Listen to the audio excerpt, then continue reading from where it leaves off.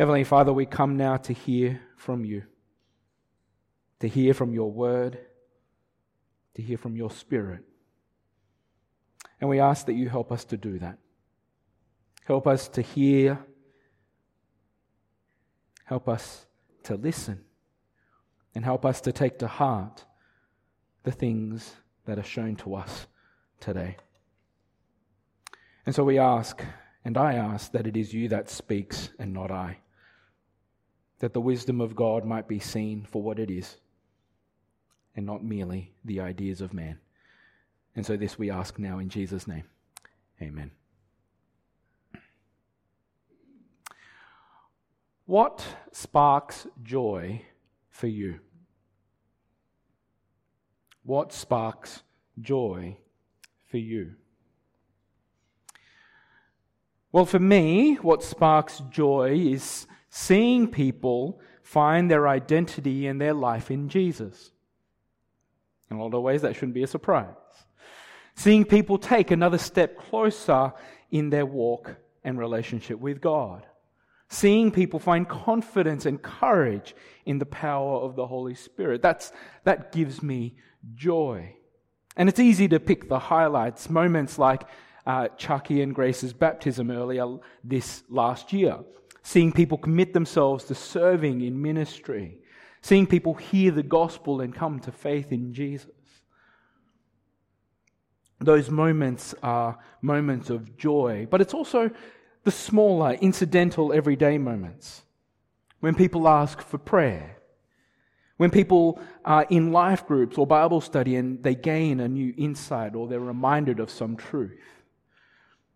When people are reminded by God's mercy and grace in the ups and downs of life. And my kids and my wife bring me joy also. But what sparks joy for you? Is it your family, your friends, your accomplishments, your possessions, or your life experiences?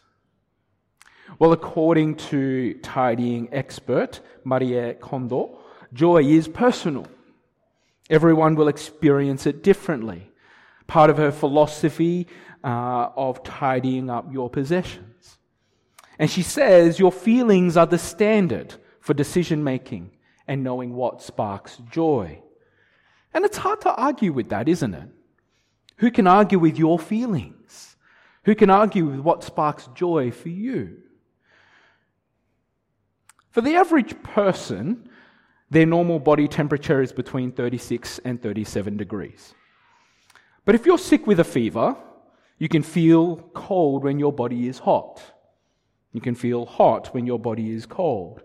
What you are and what you feel are two different things. And in the same way for the Christian, joy isn't a feeling. We can feel happy, but that's not necessarily joy. And so joy is not based on whether you're feeling happy or sad, because what you are and what you feel are two different things. And so whether you're happy or sad, the Bible calls Christians to rejoice in the Lord always. To always be joyful. And so the normal state for the Christian, the healthy state for the Christian, is joy. And so the result of who God is and what He does, that's the fruit of it, joy. It's not who you are, what you do, and how you feel. And so as we look at this psalm, it shows where the Christian joy is found. It gives us an outline of what it means to be blessed. And God's idea of blessing and joy is found as we delight in Him and His ways. As we live a life that is shaped by His Word. And also being intimately known and watched over and protected by Him. And so again, what sparks joy for you? But already another question arises. Who defines your joy? Is it your family? Is it your friends? Is it the culture and the society around us? Is it your experience of life? And the answer is most likely all of the above. At some level, we're shaped by the people around us, the world we live in, and our experience of it. But that's always changing.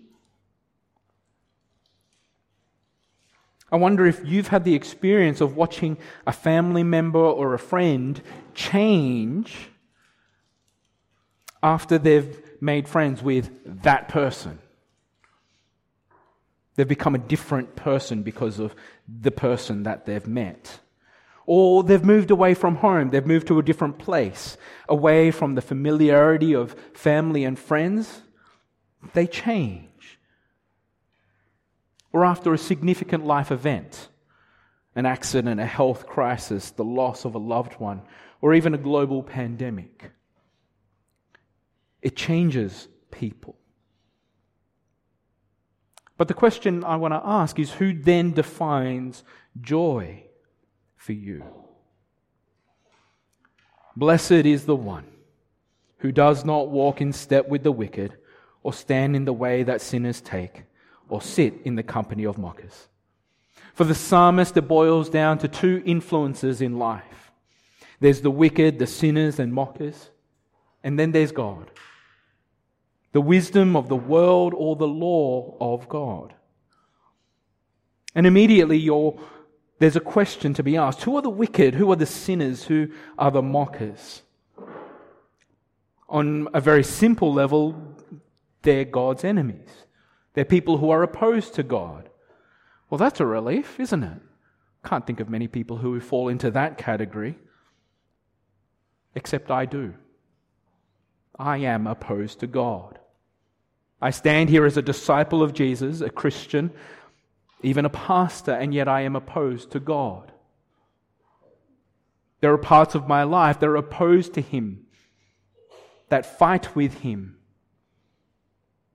So am I wicked, a sinner, a mocker? Might be tempted to say no, but yes, I am. But really, that shouldn't be a surprise. We're reminded throughout the Bible that there is no one on earth who is righteous. No one who does what is right and never sins. And so that means that we need to be wise about who defines our joy. Don't let my opinion or the opinion of others define your joy. Instead, blessed is the one whose delight is in the law of the Lord, and who meditates on His law day and night. Let the law of the Lord, let His instructions, let His word, let His gospel define your joy. Meditate on it day and night. Now, that doesn't mean practically that you necessarily read your Bible day and night. Be nice, but that's not necessarily what it means. See, you can read the Bible cover to cover and never delight in it or meditate on it. You've just read it. To meditate on something isn't just the act of reading or even reading it repetitively. It's done by careful reflection and thinking on a particular matter. And so we ask you to keep your Bibles in front of you, not just to see the words, but to check, to confirm, to think, to reflect on what you hear when someone opens the Bible before you. Does what they say line up with what is there? Not just the words, but the thoughts, the emotions, the feelings, the character of God. If it doesn't line up, then it needs to be questioned, clarified. And at the end of the day, I don't want you delighting in my words. I want you to be blessed and find joy, lasting joy in God's words, in God's truth, in His instruction, in His gospel. The result of that is, of this delight and this meditation, is someone who is rooted, firmly rooted, fruitful, nourished, and prosperous. This kind of person who delights and meditates on God's word is grounded like a tree planted by streams of water, planted by the refreshing streams of the Holy Spirit. They're fruitful. They yield fruit in season. They're growing more like Christ, like a healthy tree. Year on year, they continue to bear fruit, love, joy, grace, love, joy, patience. I can't even get the order right. Love, joy, peace, patience, kindness, goodness, faithfulness, gentleness, and self-control. They continue to grow and bear these fruit. They're nourished and healthy because they continue to delight and meditate on God's word. And so their leaf does not wither. They're not spiritually dry. They're active and prosperous in living for Jesus because they seek first His kingdom and His righteousness rather than the cares of this world. They're not like the wicked, who are like chaff, husks of grain, blown away by the lightest of winds. This kind of person knows who they are. They know who they want to be. They know what is worth living for, and they know the way of the righteous that leads to life. Because the alternative way leads to judgment and destruction. When judgment comes to pass, the wicked have no roots. They have nothing to stand on. There's no place for them in the assembly of the righteous. There's no place in God's presence. And I suspect many have asked this question, is there a middle way? Is there middle ground? But this psalm and the scriptures paint a pretty clear picture. It's one way or the other. The way of the righteous or the way of the wicked. The way of life or the way of destruction. I don't know what you're like, but I don't like tours. I have nothing against tour guides, but I don't like tours. I don't like the feeling of being told where to go, what to see, what to do. Some people prefer that. They don't like the stress of it. They like being told what to do and where to go and what to see. Partly, I don't like the idea of dodgy tour guides who get commissions off different businesses that they partner with. But the honest truth is I just like being in control. I want to see things for myself. I want to discover things my way. I want to experience things in my time. I like being in control. But there are good tour guides. Ones who actually listen to you and go, what do you want to see? And combined with their wisdom and their knowledge and their experience, they show you the best of the place that you visit. But then there's the dodgy tour guides who take you to dodgy restaurants and dodgy venues, and they get paid a commission out the back while you're eating dodgy food. But see, that's the difference here. For the Lord watches over the way of the righteous. We have a tour guide, we have a God that watches over the way of the righteous. And this idea of watching over is deeply personal, deeply intimate. The Lord watches over and knows His people. Just as a loving spouse who knows and watches over their partner. Or a loving parent who knows and watches over their children. The Lord knows and watches over the righteous. He guides them, He protects them, He knows them inside and out. And He watches over them in His loving kindness. And here we are reminded of the gospel. This isn't a God who is far off. Neither is it a God who is out to judge and destroy the wicked. Yes, there are two choices, but He wants one for all. That all might find the path, the way of the righteous, the way of life. But He knows that we can't find it on our own. He knows that even the good people around us aren't always there to help us because they're still figuring it out. But the challenge is that we want to be in control. We don't like God telling us how to live. And so the wicked, the sinner, the mocker, it's not just talking about those evil people. It's not talking about the people that we throw in prison. No, it's you and me. For we have all fallen short of the glory of God. We have all sinned. But His hope, a hope that we celebrated and remembered just last week, the hope of the Blessed One, who does not walk in step with the wicked, or stand in the way that sinners take, or sit in the company of mockers, but whose delight is in the law of the Lord, and who meditates on his law day and night. In Jesus, we find the Blessed One who is the perfect example of this psalm.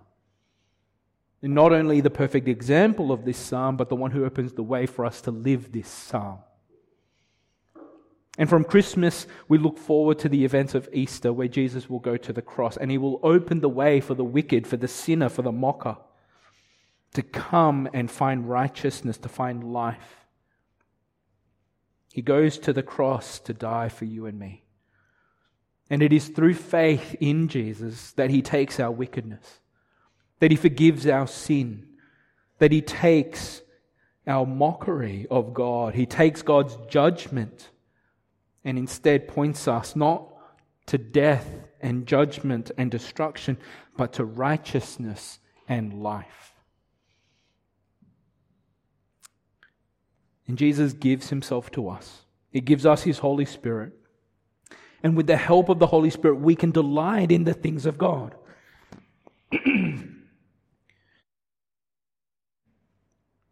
We can discover the blessing and the joy that is found in Jesus. And we can walk this life, this way of life. So what does it mean then for us to delight in the law of God? Well, I think firstly it means that we need to let Jesus define our joy.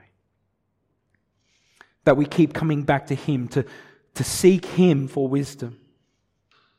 The Holy Spirit takes us to his word, to the law of the Lord, to his instruction. But this is a fight, isn't it? It's a daily fight to delight in God, to delight in his ways.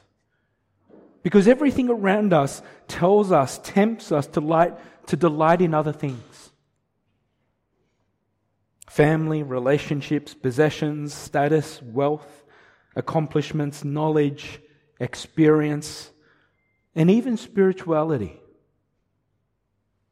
And none of these are inherently bad or wrong, but they need to be framed by Jesus. He needs to define where our joy comes from, not our own wisdom and not the world around us.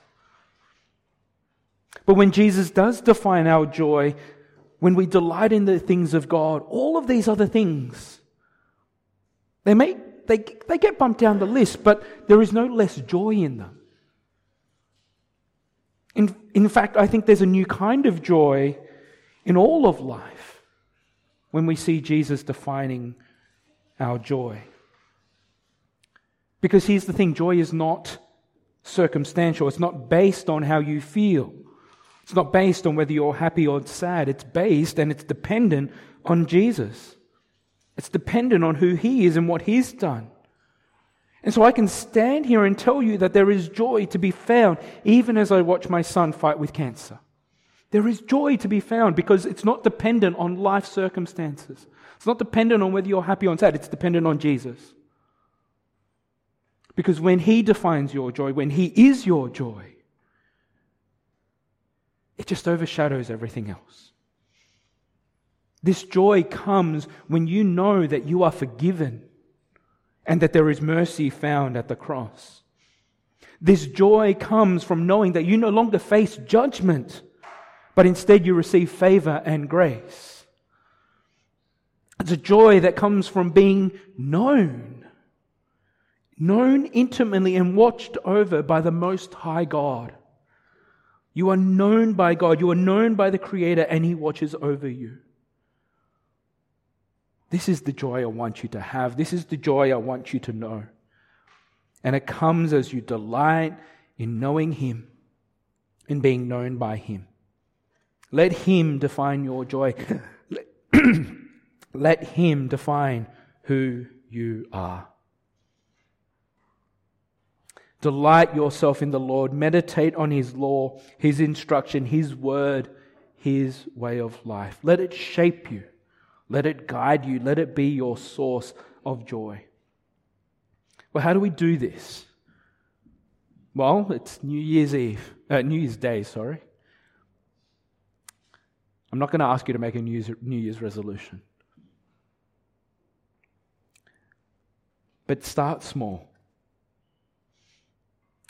Too often we try and do too much as we seek to live for God, as we seek to meditate on His Word. We do too much. So start small. And we here at least are blessed with abundant resources to help guide us in that. But a starting point is to simply meditate on what you hear each Sunday. Take what we read, what we speak on, and meditate on that.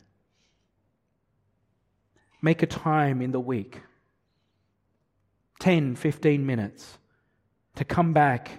You don't even have to listen to the recording. Just read God's Word and let that refresh you and renew you.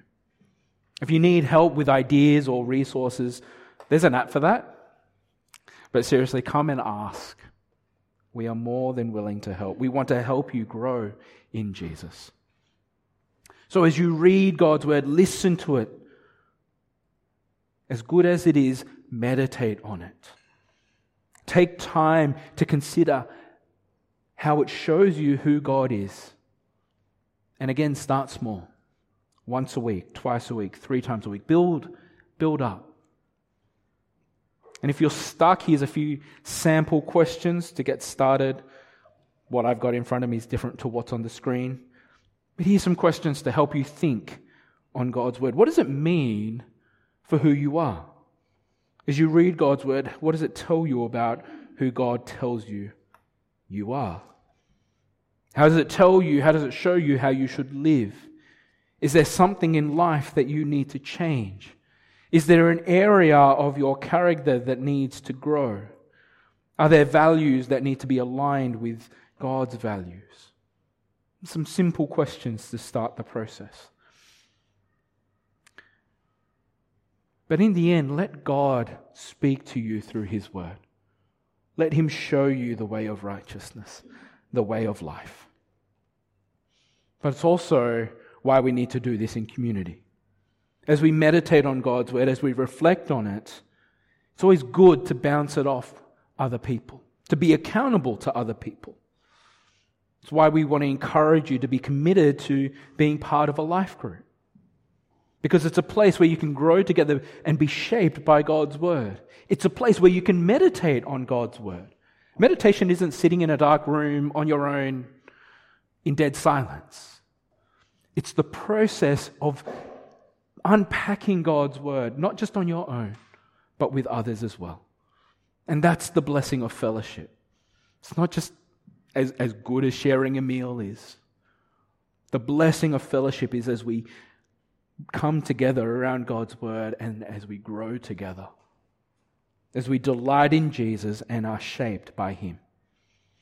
And if you're ever unsure about anything you read or hear, come and ask. Come and talk to myself, come and talk to Felix.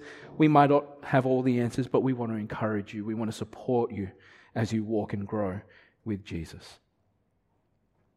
And as you delight in the gospel, as you meditate on God's Word, as you are grounded in the gospel, your roots, your spiritual roots grow deep.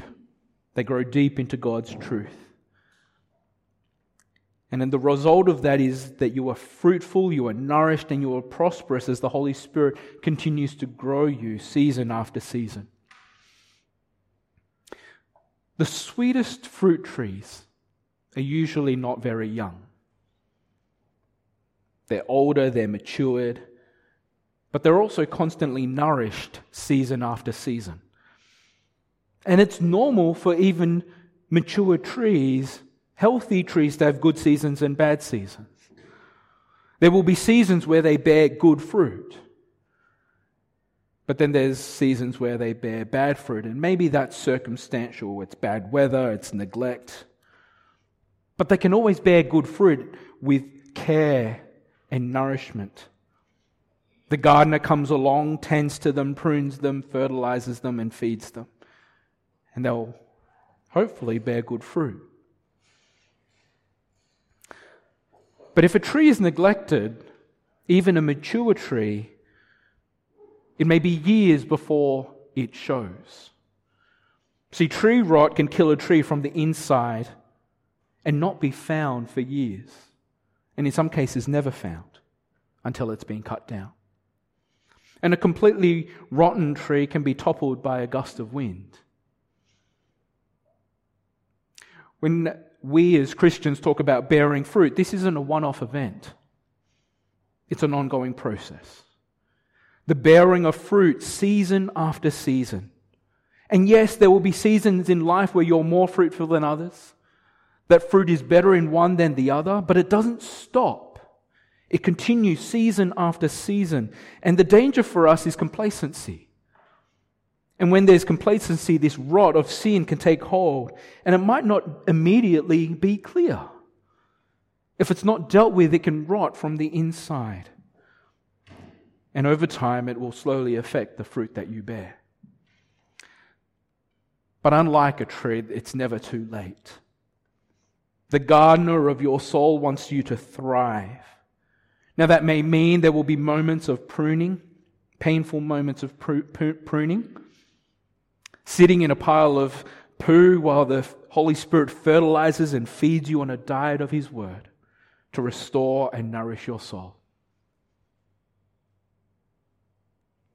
But it's never too late. Because as we delight, as we meditate on God's Word, the result is that our roots continue to grow deep to find water that nourishes us and bears fruit. And so no matter where you stand with Jesus, wherever you are with Him, there's always hope.